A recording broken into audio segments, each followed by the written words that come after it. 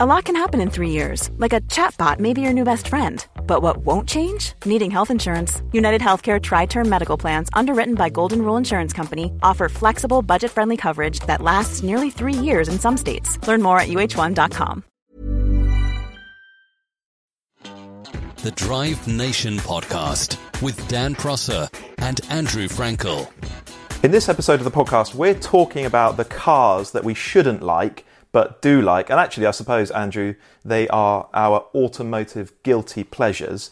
Now, I'm just looking down your list.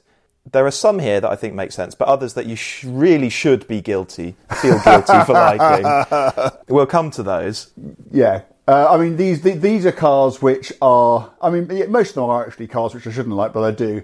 But I think some of them are cars which are also better than their reputation suggests, even if ultimately they are not as brilliant as all that. They just deserve a sort of another crack of the whip. Okay. Right, well, you've got a list of, 7 or 8, I think, maybe a few more. We're also going to talk about a couple of the cars that you apparently should like, that, maybe the motoring media tells you should like, but you don't. And a couple of those, I'm afraid I just don't agree with. I'm actually staggered that one of them at least is on your list. Oh, really? And, yeah. And then I've got a couple of guilty pleasures and one that I'm going to basically troll you with. So a few people have pointed out that we tend not to disagree on stuff. I think we're just sort of quite aligned, aren't we, with a lot of our points of view. But we're definitely going to disagree on some stuff with this episode. No, looking forward to it. Thank goodness for that. Okay, so from top to bottom, do you want to give us the first car on your list? This is a guilty pleasure, a car that perhaps you shouldn't like, but you just can't help yourself. Yeah, I'm going to start with the G-Wagon. I think that we have spoken at length on this podcast, haven't we, about how our admiration for all things SUV is kept fairly under control. And those really big ones, I mean, I can admire them for what they do in their own way and in thetheir own category, but I don't love any of them, apart from a G-Wagon. And I just always you use that word. You do love a G-Wagon. I love a G-Wagon. I had one. I say had one, of course it wasn't mine in the way of all things motoring journalism. I borrowed it for a few months, but one of the last of the old ones, the sort of the pre-mega facelift car, diesel, and it was the unluckiest car that I've ever had, because although nothing mechanically went wrong with it, it got attacked by birds and a window shattered, and I ended up actually drowned it, trying to do some off-road stuff with it. And it was just one of those cars. Every time I got in it, something happened. But I just loved it. What did I love about it? I love the sense of solidity about it. I love the no-nonsense approach of it. I mean, this was a car that became fashionable, like the Defender became fashionable, through absolutely just stoically avoiding anything to do with fashion whatsoever, and being authentic, and people who wish to project an image wishing to sort of cash in on that authenticity. And also, I just like the way that it sort of wobbles down the road. It's strange, but I think I've said on this podcast before, a car like a Defender is better on sort of off-road tyres than on-road tyres. Just because, you just feel a bit more connected, and it sometimes being a bit less good at what a car does actually makes the car a bit more enjoyable. And the fact is, a G-Wagon is not very good at anything at all. I mean, they're not quick. They are heinously terrible fuel consumption with them. They're not quiet. They don't ride well. I can't really think of... I mean, they're actually not even that space efficient. They've got big boots, but there's not much space. I can't really think of anything that they do amazingly well. They are pretty good off-road. That has to be said. But 3 locking diffs. Yeah, 3 locking diffs. But I don't think they're any better off-road than a Defender or probably a Range Rover. I'm not sure. I've not done the back-to-back. But I just love them. I'll tell you something else about G-Wagons. I have a daughter. I have 2 daughters. One of them is not interested in cars at all, and the other one is only a tiny bit interested in cars, unless it's like a McLaren or a Ferrari, and then she gets interested. And the only exception to that rule are G-Wagons. I can remember picking her up from school on the first day that this G-Wagon turned up, and I picked her up from school, and she looked me in the eye and said, "Daddy, this is the best day of my life, including the one on which I was born."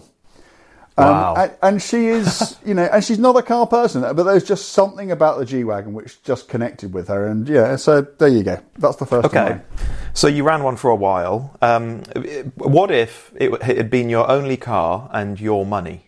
Well, I couldn't have afforded it. I couldn't afford to buy it, and I certainly couldn't have afforded to run it. So, we're living in slightly la-la land here, but there are probably some other choices on here, which, in fact, I know there's at least one other choice on here, which, is another car that I certainly couldn't afford. But I think we have to put ourselves in the position of people who can, because otherwise, almost all the cars on the list wouldn't be on there.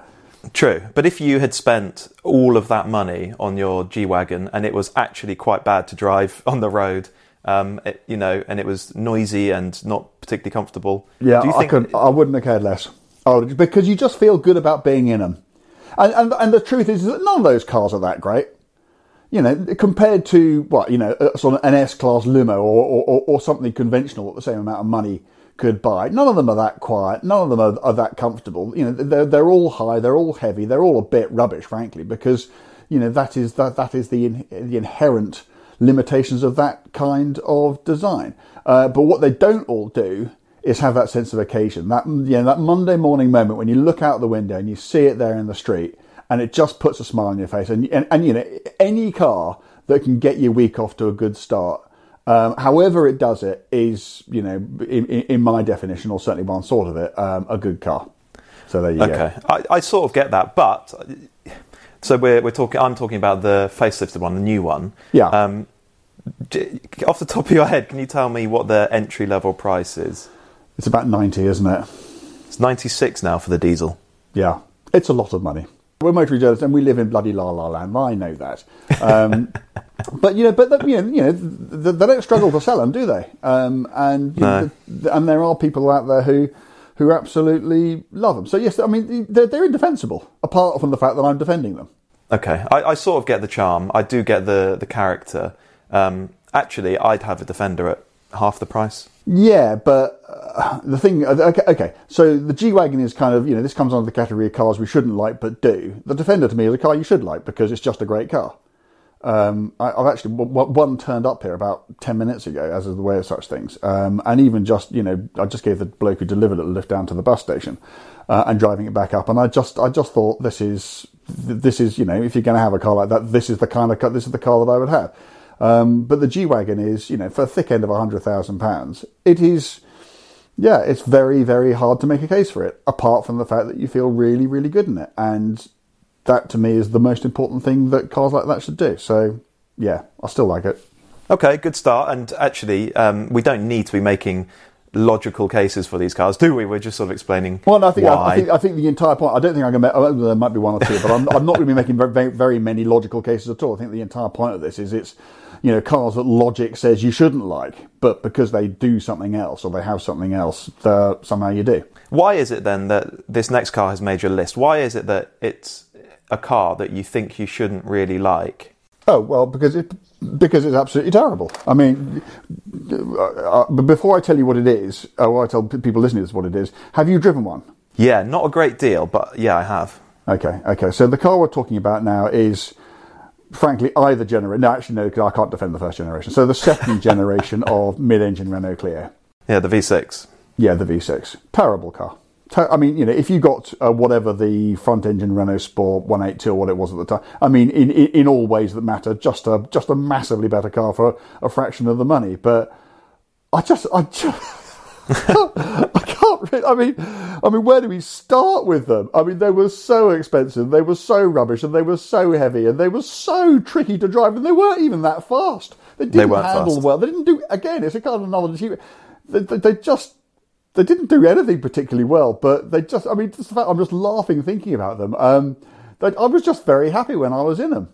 And the first one was horrendous. The first one actually genuinely scared. It was such a poor handling car. It was so, I think the only word is vicious on the limit. I could, to the extent that it's only one of two cars, the other being a Ferrari 348, that I specifically went to a test track because I just couldn't believe it was that bad, and deliberately just tried to spin it, or tried to not spin it, and just not being able to not spin it, because both cars would just allow a little bit of slip, which you could correct, and then if it literally went 1 degree further, it was gone and it stayed gone. The second generation, because they tried, so they changed everything on that. They even changed the wheelbase. They actually made the wheelbase longer to try and make it a little bit more stable. And even that was pretty tricky. But wow, wow! It's just such a. It's really interesting. So I think this conversation is going to demonstrate that we don't just like cars because they're technically competent, and that's such a truism, isn't it? It's fundamental. We like cars that are characterful, and also, in the case of this one, cars that exist despite everything telling you, and more to the point, a big OEM, that they shouldn't exist at all. There's no rational case for them to be built. You actually did, didn't you, a while back? But it'd be worth digging out a piece on DN about these cars. Yeah.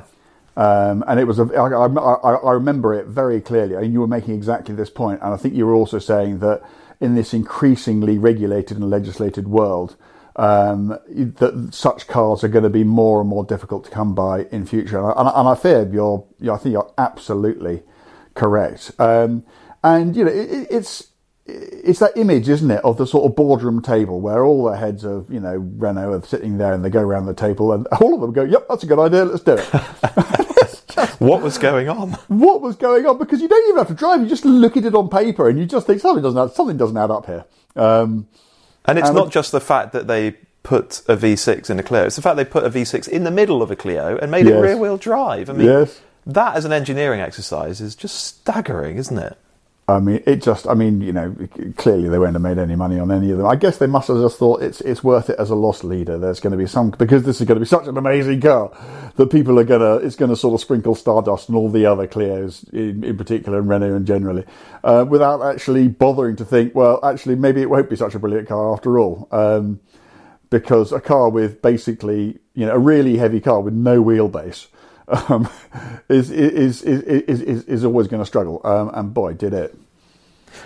You'll have to remind me of this. Were they actually quite supple ride-wise? Yeah, they were much too soft. That was one of the problems. Yeah, okay. And so you got this roll-induced oversteer at the back. So you kind of, if you did anything other than, turn in and get back on the gas almost immediately, if you let it transition with forward weight transference, because it was just so soft at the back, it would just sort of start rolling. And then keep going, and as you will know as well as me, that kind of slightly sickening roll-induced power-off oversteer on entry is one of the least pleasant handling traits a car can have. No, if it was stiff as a board and just sort of pinged about, it would actually have been more interesting, more controllable, but it wouldn't have rode at all. And I suspect because the wheelbase was so short, that they thought, well, we better just give it some kind of ride quality, or else we're really not going to sell any, and introduce a whole load of other problems as they did. I don't know, but that would be my reading of it, certainly. Okay, well, from one V6 Renault to another, or at least another Renault that was available with a V6, and I suspect that's the one you find yourself drawn to. And again, it's another good example of what the bloody hell was going on in the Renault boardroom that day. Yeah, Avon time. Avon team? How are you going to pronounce that? Avon team, I think. Avon team. Ahead of its time? It wasn't, was it? It was head of a time in some parallel universe. Yes, it was like a sort of, let's think of a two-door MPV. That seats four. That seats four people. Let's think of a car which looks one way and then just isn't at all in all the others. I just think they're amazing looking cars. I don't really. I'm as a person, I'm far more interested in how cars drive than how they look. But I just think they look fantastic.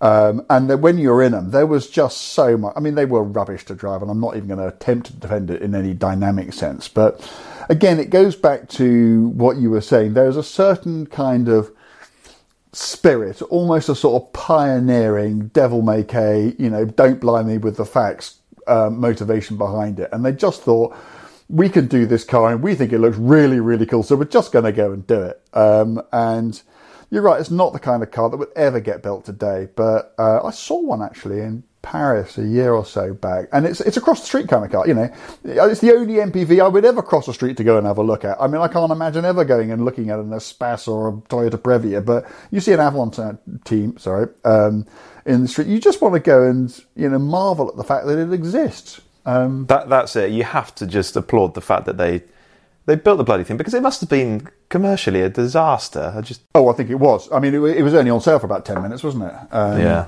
Are we going to do some of yours in a minute, or we're just going to continue to rattle through mine? All right, do the next one of yours, and I'll pick out the one that I want to do. Where are we going to now? Oh, well, yeah. I mean, this these days, talking to a modern audience. This is how old I am. This is a bit niche, because it's the Vauxhall Chevette. And you know the really terrible thing? I'm not even talking about the HS or HSR versions. I'm just talking about the everyday common or garden Vauxhall Chevette. And I've never even driven one, so this is going to be a very short conversation. So I'm not going to suddenly turn around to you and go, oh, you've no idea how good these things are. I suspect they're rubbish. I just thought they were a really nice bit of design, particularly the pre-facelift cars with the recessed front lights. And I saw I was a judge at a thing last year called the Festival of the Unexceptional, where people turn up in all their rubbish cars. And there were, all the usual sort of, Triumph Dolomites and Morris Marinas and, Austrian Allegros and all that lot turned up. And there in the middle of this was this Chevette. And I just thought to myself, that's a really nice piece of car design that's been completely forgotten. I think anybody listening to this ever thinks about Chevette, they think of, a rally car. And I have driven an HS Chevette and it is great, but that's not the car I'm talking about. It's just, as I say, the everyday thing. What would it have been? A Fiesta rival, a Polo rival, that sort of thing. And I just really liked it. So it's not even the fact that it's a rear-wheel drive little family car that you like? No, I haven't driven one, so I don't know whether that actually plays to its strengths or not. I just, I probably shouldn't have put it in there. I should probably restrict my list of cars that I've driven, but I think it is the only one on the list that I haven't driven. Okay, right. I'm gonna get us underway with some of mine, and okay, I'll take your lead and go with a car that I've not driven. I just happen to think that the new Nissan Juke looks fantastic. Oh. Okay. I think the previous one, the first gen, looked ridiculous.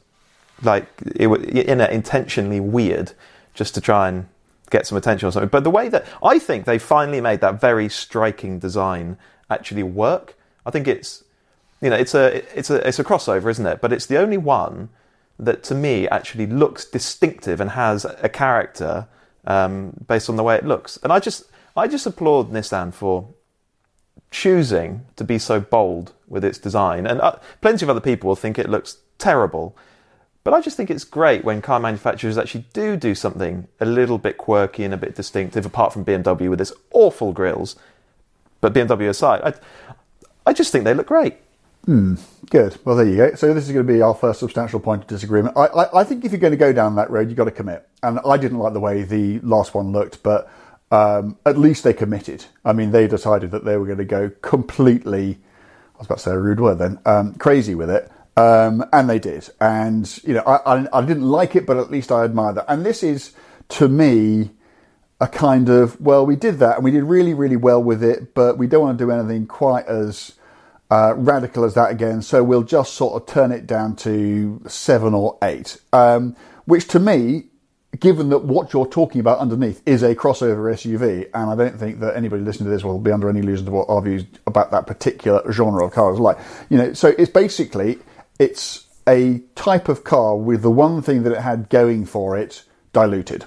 I haven't driven one either, so I'm not making any particular comments about how that car drives. But crossover SUVs are my least favourite kind of car, and yeah, I mean, as I said, the old one did at least have the advantage, genuinely stood out for the crowd. Whether it did so for the right reasons or not is something that we can talk about. But this one is just like that, but less so. So yeah. Okay, all right, fair enough. I'll move on to my next one, and I think it's possibly been consistently over the years, with few exceptions, been the most sort of mundane, tedious, dull car on the road. But having used one for best part of more than a year probably, I just think they're fantastic at what they do. Okay, and that's the VW Passat. Oh God, I thought you were about to say Vauxhall Insignia, and then we're going to have a real punch up. Oh no. No, I'm afraid I agree with you. I hate to say this, I absolutely agree with you. I mean, the amount of conversations I've had with people, particularly people with families, who ring me up and go, well, what should I buy? And we go round and round the houses, and we always end up with a Passat estate. Yeah, so I like the fact that they even design them to look dull, just because that's not the point. They're not supposed to look striking or, whatever. If you want a more distinctive looking VW, get the Arteon. That looks quite cool. But I just think a Passat, that it knows exactly what it is and what it's supposed to do. They're tough and practical, particularly in the state one. They're huge, and they're also comfortable though. They're just, for using every day, for long journeys, they're just effortless. I had one for a while, and it was a bit annoying because the air conditioning didn't work and none of the windows went down. So on a hot day, you were a bit stuffed. You'd have to drive with the door open, when you could. But that side, it was so comfortable. The seats were great. It was really squishy in terms of the ride.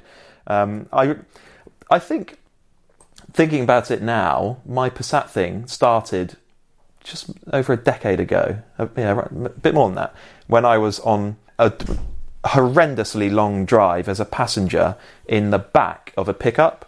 They have the little bench seat in the back, don't they? And they're awful places to spend time because your knees are around your ears, you've got no headroom. And you were all the way back there, were you? Yeah, there were 4 of us in this thing. We're towing a rally car. We were going from Bristol to Sweden to go ice driving.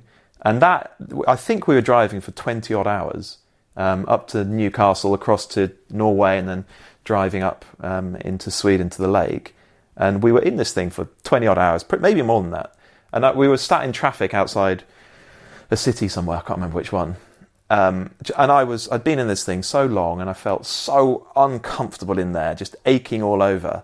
And a Passat pulled up alongside me, and I remember peering down into its cabin and just thinking it looked like the most luxurious space I could possibly imagine. Yeah, and ever since then, I just thought, I get them. The story, which I think I pitched it once, but it didn't. Nobody was interested. But the story I'd really like to do, because I think it would have some surprising conclusions, is to get a Passat and then group test it alongside all the really premium cars. So get an A6 and get a 5 Series and get an E-Class, and just see what those cars, beyond their premium brand positioning, are actually giving you that a Passat doesn't. Because I don't think those cars would ride much better than a Passat. I don't think that they would be much quieter than a Passat.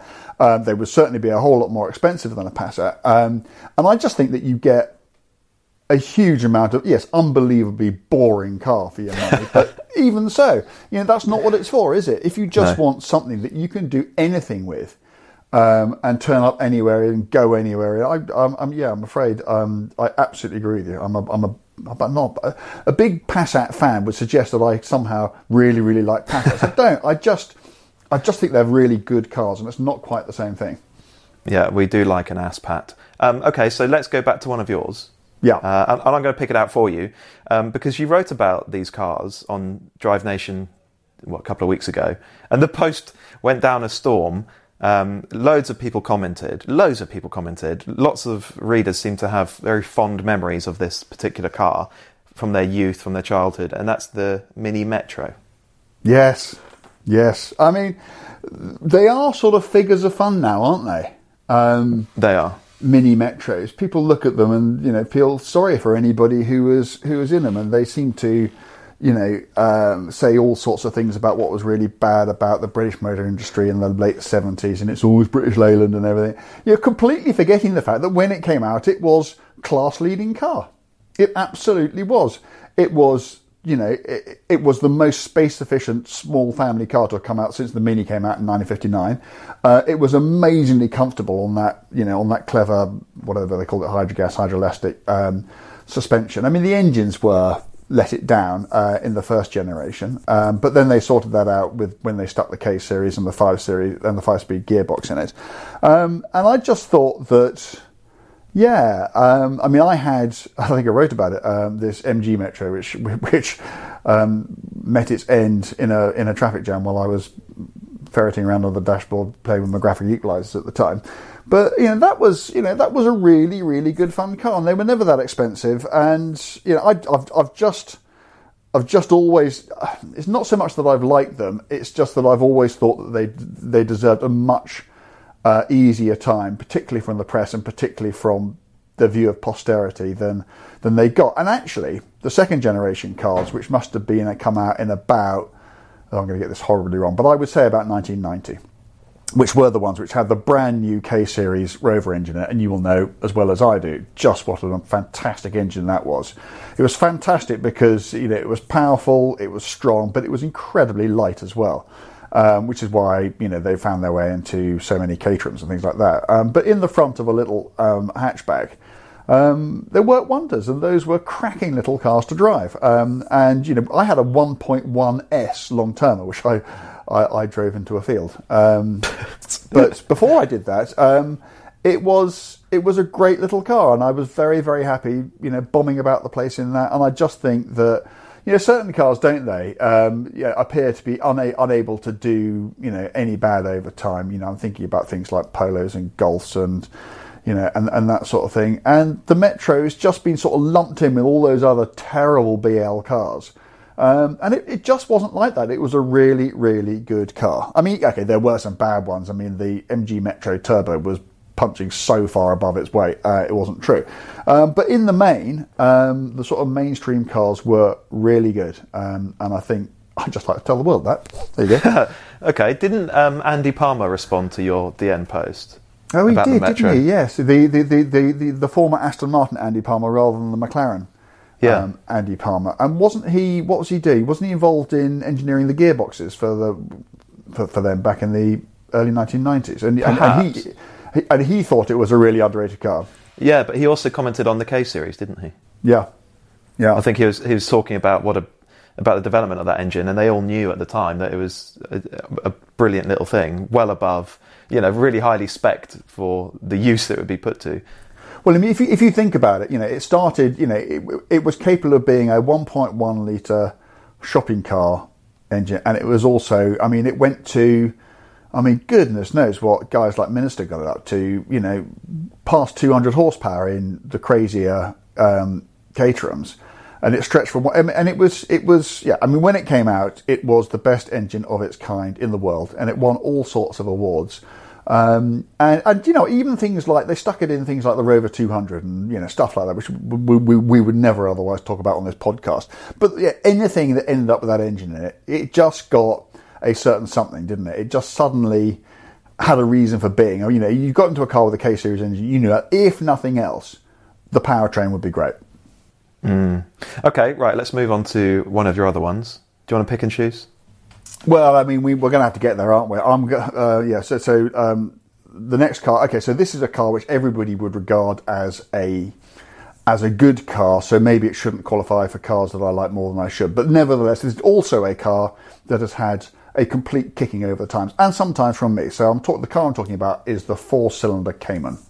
Porsche Cayman with a 2 or 2.5 litre 4-cylinder turbo engine that replaced the flat 6 that had been in it from birth. And I have said, as has everybody else, that the noise is terrible. It's not a fitting engine to have in a car like that. But I think, and the reason I mention it now is that people are so keen to give that engine a kicking. And I think probably motoring journalists do it because we spend so much of our time raving on about Porsches and how good they are. A, that's really boring. And B, I think we all fear that people who read what we write think that we're either being paid by Porsche, we've lost all objectivity and we're rubbish at our jobs. And then here's something about a Porsche we don't like. So we've really got to get stuck into that.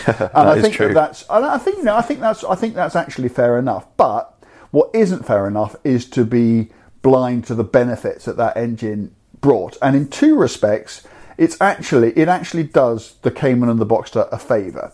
The first is, as we've also spoken about on this podcast, it makes sense of the gear ratios. So these cars always have very, very long gear ratios, and I think probably for emissions reasons. And the previous flat sixes, they just didn't have the torque to pull the gears. And when you have a sort of second gear which would do 70 miles an hour, a third which would do 90 or 100, whatever, it just didn't make sense. And it was always really annoying because you're always changing down, you're always trying to find the torque. And then suddenly these turbo engines come along with a big fat chunk of mid-range torque, and suddenly the gear ratios make sense. And in that respect, it actually was a technically even if it didn't sound it, it was a more capable powertrain than the one it replaced. And secondly, the other thing about the previous Caymans and Boxsters was, however sweet their flat six engines were, they never doled out enough work for the chassis, and those cars always came across as being, slightly under-engined. I love cars that, to me, have the correct balance between power and grip. And I think one of the very few criticisms you could lay at those early Caymans is that they didn't. And then suddenly, here again, that mid-range torque came along, and it actually, it kind of brought the chassis to life. And you suddenly found yourself that you could balance a car on the edge of adhesion on the way out of a corner, where that just wouldn't have been possible with the old one. So, while if the engine were to die tomorrow and all subsequent ones were to be flat sixes, I wouldn't lose too much sleep over that. But I just don't want anyone thinking that four-cylinder engine was all bad news, because it wasn't. Disagree. Oh, excellent. Do you know what? You're right about the torque thing. You are right about that. But I just think that in a Porsche in particular, the soundtrack is fundamentally important. And I get what you're saying about coming out of a corner and using the torque to balance the car. But, realistically, maybe you do, but I don't do that very often unless I'm specifically out for a very quick drive. And I think what I enjoy much more about a Porsche, and particularly a Cayman, is the way its engine sounds and the way its engine delivers its power in that linear way, building to a crescendo with a sweet soundtrack, rather than what to me sounds like a very coarse, very unpleasant sound from that four-cylinder. So I would always just have the previous Cayman, a 981, rather than the 982, isn't it? Even if I had the budget to buy the later car, I'd just get the best previous shape one I could. I know what you mean, and I'm not even saying that I wouldn't. But just because the previous one is better doesn't make this one rubbish. And all I'm seeking to do here, I'm not even really trying to defend the car, because of course you're right about the noise and that sort of thing, and I also understand what you're talking about, building to a crescendo. Although I always like mid-range torque in a car, and if it can be provided by a large capacity, as it is now that they've got the 4-litre engine in the GTS and the GT4, then so much the better. But as I said, all I was trying to do was to make the case that it wasn't all bad news, because I think that is probably the way that engine is perceived by most people. Okay, fair enough. Right, now I want to quiz you about a particular car on your list, and then maybe we'll do a couple of mine. Talk to me about the McLaren GT. Okay. McLaren GT. I think the thing about it, I think the car's got two problems, but it's on my list because I think that, despite all that, I still think it's a really good car. And I say this as someone, I'm very aware of this. I tend to, when I talk about McLarens or write about McLarens, it's very rare that I get stuck into them. And I think it's just because, the sort of things that I want in a car, which I want them to be light and I want them to sort of feel great in my hands. That's just what's important to McLaren. So I don't think it's any great coincidence that the sorts of cars that they make tend to be the sorts of cars that I enjoy driving. But the GT, I think the biggest problem with it is the name, because I think that does two things. I think the first thing it does is it makes people think, well, that's not a McLaren. McLarens are unbelievably sporting cars. McLarens are supercars, and if they're not supercars, they're hypercars. And I think that sends out the wrong kind of message. Let's not forget that McLaren Automotive is still a very young company. It's whatever it is. It's 10 years old. Barely that. And it's not like Ferrari. Ferrari made its first GT in 1960. Made its first. Okay, that was a 2+2. But it's been making that kind of car for 60 years now. McLaren's been doing it for about 2. And I still think that people aren't quite comfortable with a McLaren which goes the other way. It sort of swims against the tide of what people expect a McLaren to be. I think the second problem is that it's actually not a very good GT, insofar as it's not a 2+2, and to me GTs probably should be. It's not particularly quiet because it's got a flat plane crank V8 right behind your head, and the noise it makes isn't even a particularly pleasant noise for a GT. And if you're going to be spending whatever it is, 150, 160 grand on that kind of car, I mean, you know, you can go and buy Aston Martins with the most glorious sounding V12 motors in them. And those to me are the proper GTs. Those are the cars that make you, when I think of a GT, I think about sort of, wafting off to the south of France, or whatever, doing those sort of traditional European, Grand Tours, for want of a better word. And I don't think of cars like the McLaren GT when I think about the sort of cars that we invest about that sort of thing. So I think that's what counts against it. I think that's why probably, I understand some countries actually it's selling really, really well, but I don't think it's done particularly well in the UK. But I think it's a misunderstood car, and I think McLaren is probably largely to blame for that misunderstanding, because they wanted to separate it, didn't they? They wanted it to be seen as a distinct product to everything else that they made, and I understand that because it had already been accused of just sort of getting the same ingredients, chucking them in the air and, putting them back together in a slightly different way, but not actually doing anything fundamentally different. So I get what the desire to give it a new name, give it a new positioning and say, look, here is our GT. And this is, what do they call it? They call it the McLaren of GTs, don't they? But ultimately, it's just not a very good GT. But as an everyday supercar, that's it. Yeah. Give it a different title. Wow. Yeah, it's a more usable kind of supercar, isn't it?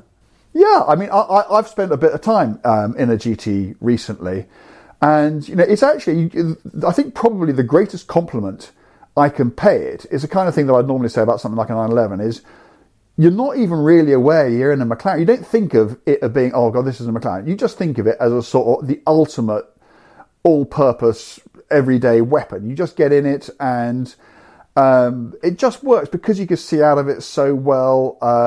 It's really comfortable. The ride's fantastic. It's got a huge amount of space in it for your luggage up the front and then again in the back. It's just, there are very, very few journeys for which you'd think, oh, that would be inappropriate, or that's just not suitable. To me, it's actually, although it's obviously a very modern car, it's a kind of throwback to cars like, the Ferrari Daytona, which weren't GTs at all, but they were very usable supercars. And I think there is a big distinction, because to me, a GT car, if I think of a GT car, I think of a Bentley Continental GT, which I think is a really, really good car, but I don't think of it as being a great driver's car. Whereas a McLaren GT, because it's so much more a McLaren than it is a GT, despite the name they've given it, it's a fabulous driver's car. I mean, it's heavier than most McLarens, but compared to other cars, it's still really, really light. It's still got the hydraulic steering, and it's still got ludicrous amounts of power. And it's got really clever suspension on it as well. It's not quite the full-fat, completely interactive system that you get on a 720S. It's a kind of hybrid between that and the passive system you get on a 570S. But what it has enabled them to do is to introduce a very great deal of control while still preserving fantastic ride quality, which again just plays to those strengths it has as a long distance driving machine, rather than a sort of heavy roly poly touring grand GT kind of car. It's the name that's kind of troubling, isn't it? Because it's not a traditional Grand Tourer by any stretch. But we're here to judge cars, aren't we? Not the perhaps ill-advised names that their creators give them. And I think one of the jobs is to see through. Any car's name is basically a marketing exercise, isn't it? And one of our jobs is to see through that to the car below and to judge it for what it is, not for what its manufacturer chooses to call it. And yeah, as I said, great all-purpose supercar. I'm going to jump from one McLaren to another, a car that is, I suppose, one of my guilty pleasures. And before I reveal what it is, exactly which one it is, the thing about this car is that it's become very, very fashionable to have a real dig at it, have a real pop at it, because, and it's true, it does look absurd. Really absurd. I know where you go. And I'd far rather go racing, of course, but I've driven these cars on track, actually only on track, and both times that I have done, I've stepped out of them utterly blown away, coursing with adrenaline. My throat has been hoarse because I've been shouting down a camera, just so excited and so energised by it. And it's what, Andrew? It's a Senna. It is a Senna. I don't know, it's kind of paradoxical, isn't it, calling it a guilty pleasure, because it's an 800 horsepower supercar. It's a McLaren, a hypercar, really. Why should it be guilty? But do you see what I'm saying? It's coming through an awful lot of criticism. It has, yeah. And I've only ever had a wonderful time driving them. Okay, I'm going to make 2 points. First point I would make is that it's limited on a track. I'm going to make 3 points. One is it's terrible on the road. I've driven them on the roads, and the ride is terrible, and you're just fighting it all the time, and it's not very pleasant on the road. But it's not designed to be a road car, so maybe we can forgive it that. But on a track, I just find, it's the first car that I've driven with, a road car I've driven with, really significant downforce, and to me that just revealed just how limited a street tyre is on a car with an awful lot of downforce. And it did get, I think, some people went in a lot harder than me, but it does understeer on the track, and those, Pirelli Trofeo R tyres are just, it's like the cork in the bottle, isn't it? And I've driven a GTR on slicks, and and it's just like a completely different world. So that's one thing. The second thing I would say is, as have you, I've driven a 765 LT, which is kind of like a third of the money of the Senna, and there is nothing a Senna does that I wouldn't be. What am I trying to say? A 765 LT does everything that I want a track-based McLaren to do, and there's nothing that a Senna does over and above that which I find particularly important to me. I much prefer the balance of the 765 LT. It's only like a couple of seconds a lap slower than a Senna, which means it is still pant-wettingly fast. But you can, all this stuff we've talked about before, you can use it. It's, I've driven it on the road now. It's got a really good ride. I've driven it in the wet now as well. And I don't understand the people who had such an issue with it in slightly tricky conditions. I drove it around an appallingly wet Castle Combe, and I just thought it was really, really engaging. And to me, it's it's twice the car that a Senna is for a third of the money. Actually, I don't disagree with you on the LT sort of showing up the Senna to some extent. Okay, we need to rattle on, because we have to discuss some of the cars that you apparently should like but just don't. So explain to me why you so dislike the Nissan GTR. I've just never seen it. I've never.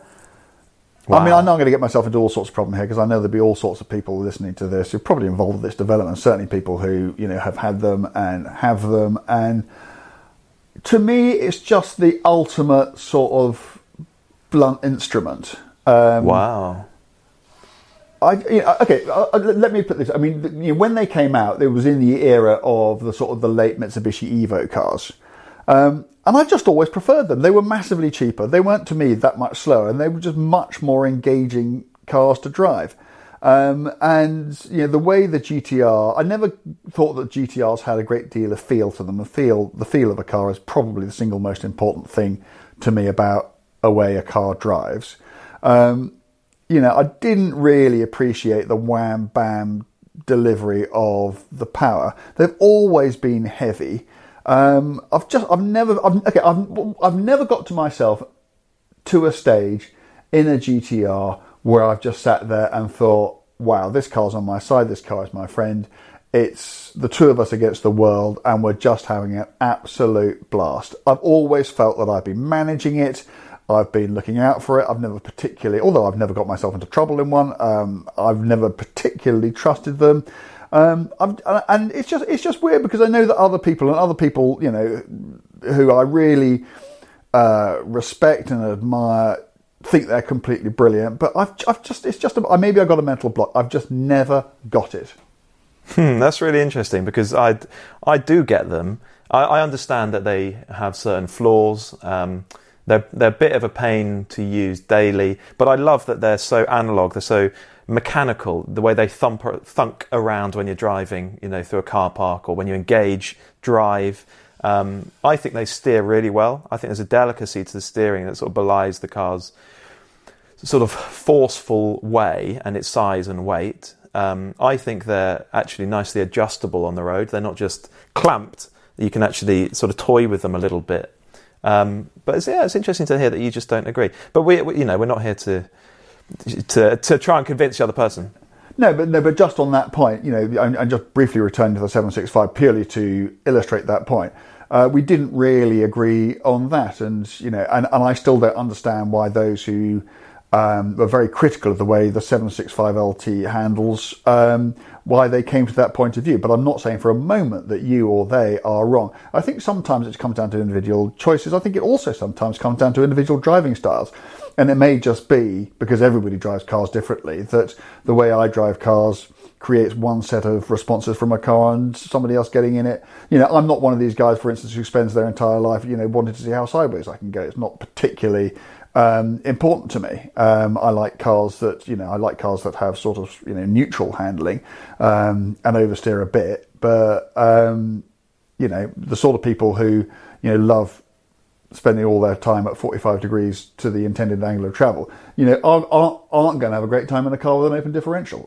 So I don't wish to go back to the 765 any more than that, but literally just to say that, there's no right or wrong here, is there? Yeah, it's not a question of, I've got the GTR right and you failed to appreciate its failings. It's just that different people get different things out of these cars. I mean, you're right to say that, except that you're entirely wrong about the next car that's on your list. Tell me why you dislike what to me is one of the finest four-door super saloons or sports saloons of all time, the Alfa Giulia Quadrifoglio. I didn't say I didn't like it. Come on. What don't you like about it then? It's overrated. Interesting. What lets it down? Okay. What is overrated about it? It just doesn't. To me, it just doesn't steer properly. And as the fundamental interface between man and machine is the steering.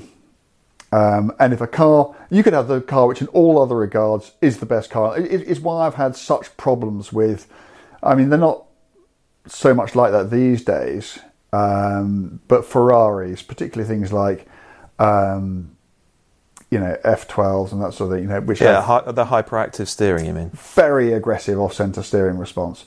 And the Alpha has a bit of that. To me, it's not... And also, I don't think it's got a great deal of steering feel, which, as I've already said, is terribly important to me. The engine is, for a turbo engine, it's not like it's got some, massive, wonderful, normally aspirated thing in there. But for a turbo motor, I can absolutely see that engine. It sounds pretty good and it does a pretty good job. So hats off to them for that. And I think the chassis is reasonably well balanced. I still think it's a little bit. I do find those cars just a bit difficult to judge when they start to slide, but I think that's probably as much a factor of the steering as anything else, because I'm not getting the correct response or feel through it. And but again, maybe it's just me. But if you think about what it's the kind of cars that it's up against, I would be so much more confident driving a C63 AMG. Wow, I just would. And good though the Alpha engine it ain't as good as that AMG V8 in my book, not even close. No, it's not. And so what are we left with? We're left with a car. It has an absolutely appeal and a legitimate appeal by not being yet another German super saloon, because I think that there is a certain sort of iconoclastic kudos that goes with that, and I think that it's not. I don't particularly feel that way because I just can't judge cars on their merits, but I'd understand someone who did. It does look amazing. So I think it's got that going for it. But again, I just come back to what it's like to drive. And I've never felt really at home in one. Maybe I need to spend more time. That's so interesting. On a couple of occasions, and I've done a couple of, half decent journeys, but I've never driven one on a track. And maybe I just haven't spent enough time really, really, driving them whatever. But I've never done it for me. The steering is very sharp off centre. I find that I'm able to sort of adjust to that and get on with it. And then beyond that, I just find wonderful poise. You can knock the dampers back and it's lovely and supple, which really works on our roads. I love the balance. I love that it's progressive, the way it goes into a slide, particularly compared to an M3 with the previous one, which you'll put some throttle in, you'll get a big torque dump and it'll just snap into oversteer. Whereas the Alpha for me just sort of bleeds in really nicely, a bit more like an M2. I don't know. There we go. Anyway, so we might disagree slightly on that car. I think we're going to disagree more on the one car I'm going to give you that I apparently should like, but just don't. I've never got old Land Rovers, Defenders, series models. And me saying that's this to because you, you've got no soul, Dan. Me saying this to you is just trolling, really. I'm just trying to provoke you. No soul. Wow. So yeah. I mean, people need to know that you still own the series. Is it a Series 3? It's Series 3, yeah. That you passed your driving test in. So yes. Clearly they have a special place in your heart. Yes. So to me, maybe it's just I've never had a use for that kind of vehicle, but I don't want to spend my time on the road in something where I can't put my right arm anywhere. It's noisy and rattly and difficult and don't get it. Okay, it's interesting. So I was talking to our mate Chris Harris about this very thing only yesterday, and he was talking about he was saying exactly what you were saying. He's saying, I just don't get old Defenders. They're just not my cup of tea. And I did turn around to him and say, yeah, but you did own one once, didn't you? You have actually gone out and bought one. And he said, yeah, but I only kept it for 10 minutes. And he didn't have it for very long. I think that was the car which turned him against them. I think he just thought that they had this kind of stellar reputation, and the car that he bought in no way lived up to it. And I can't pretend for a moment to be in any way objective about it. I learned to drive in these bloody things. I passed my test in this thing. It's been part of my life for the last, I don't even think, 30-something years. What's good about them? I'm going to struggle here. There's nothing good about them. It's a rubbish car. It's absolutely terrible. It doesn't ride. It doesn't handle. I mean, they are very good off-road, but I love the way they look, but maybe that shouldn't be very important. I just love their honesty. There is absolutely no bullshit about that car whatsoever. It is the ultimate nuts and bolts, back to basics, get in it and do what you need to do kind of car. And when we live in an era where we get so much slickly marketed mediocrity chucked at us, crossover SUVs, in particular, and to get in a car that it's basically Meccano, but it's so. You were talking about the GTR and how you love the fact that it felt mechanical. Try a Series 3 Land Rover if you want mechanical. I mean, it's the most mechanical thing on earth. I mean, you can almost see the cogs whirring. It's just... Okay. You do make a compelling and also, I live in a remote part of the world, and it snows here most years. And what I love about it is when we have really bad weather, and people tend to... I was about to use another rude word.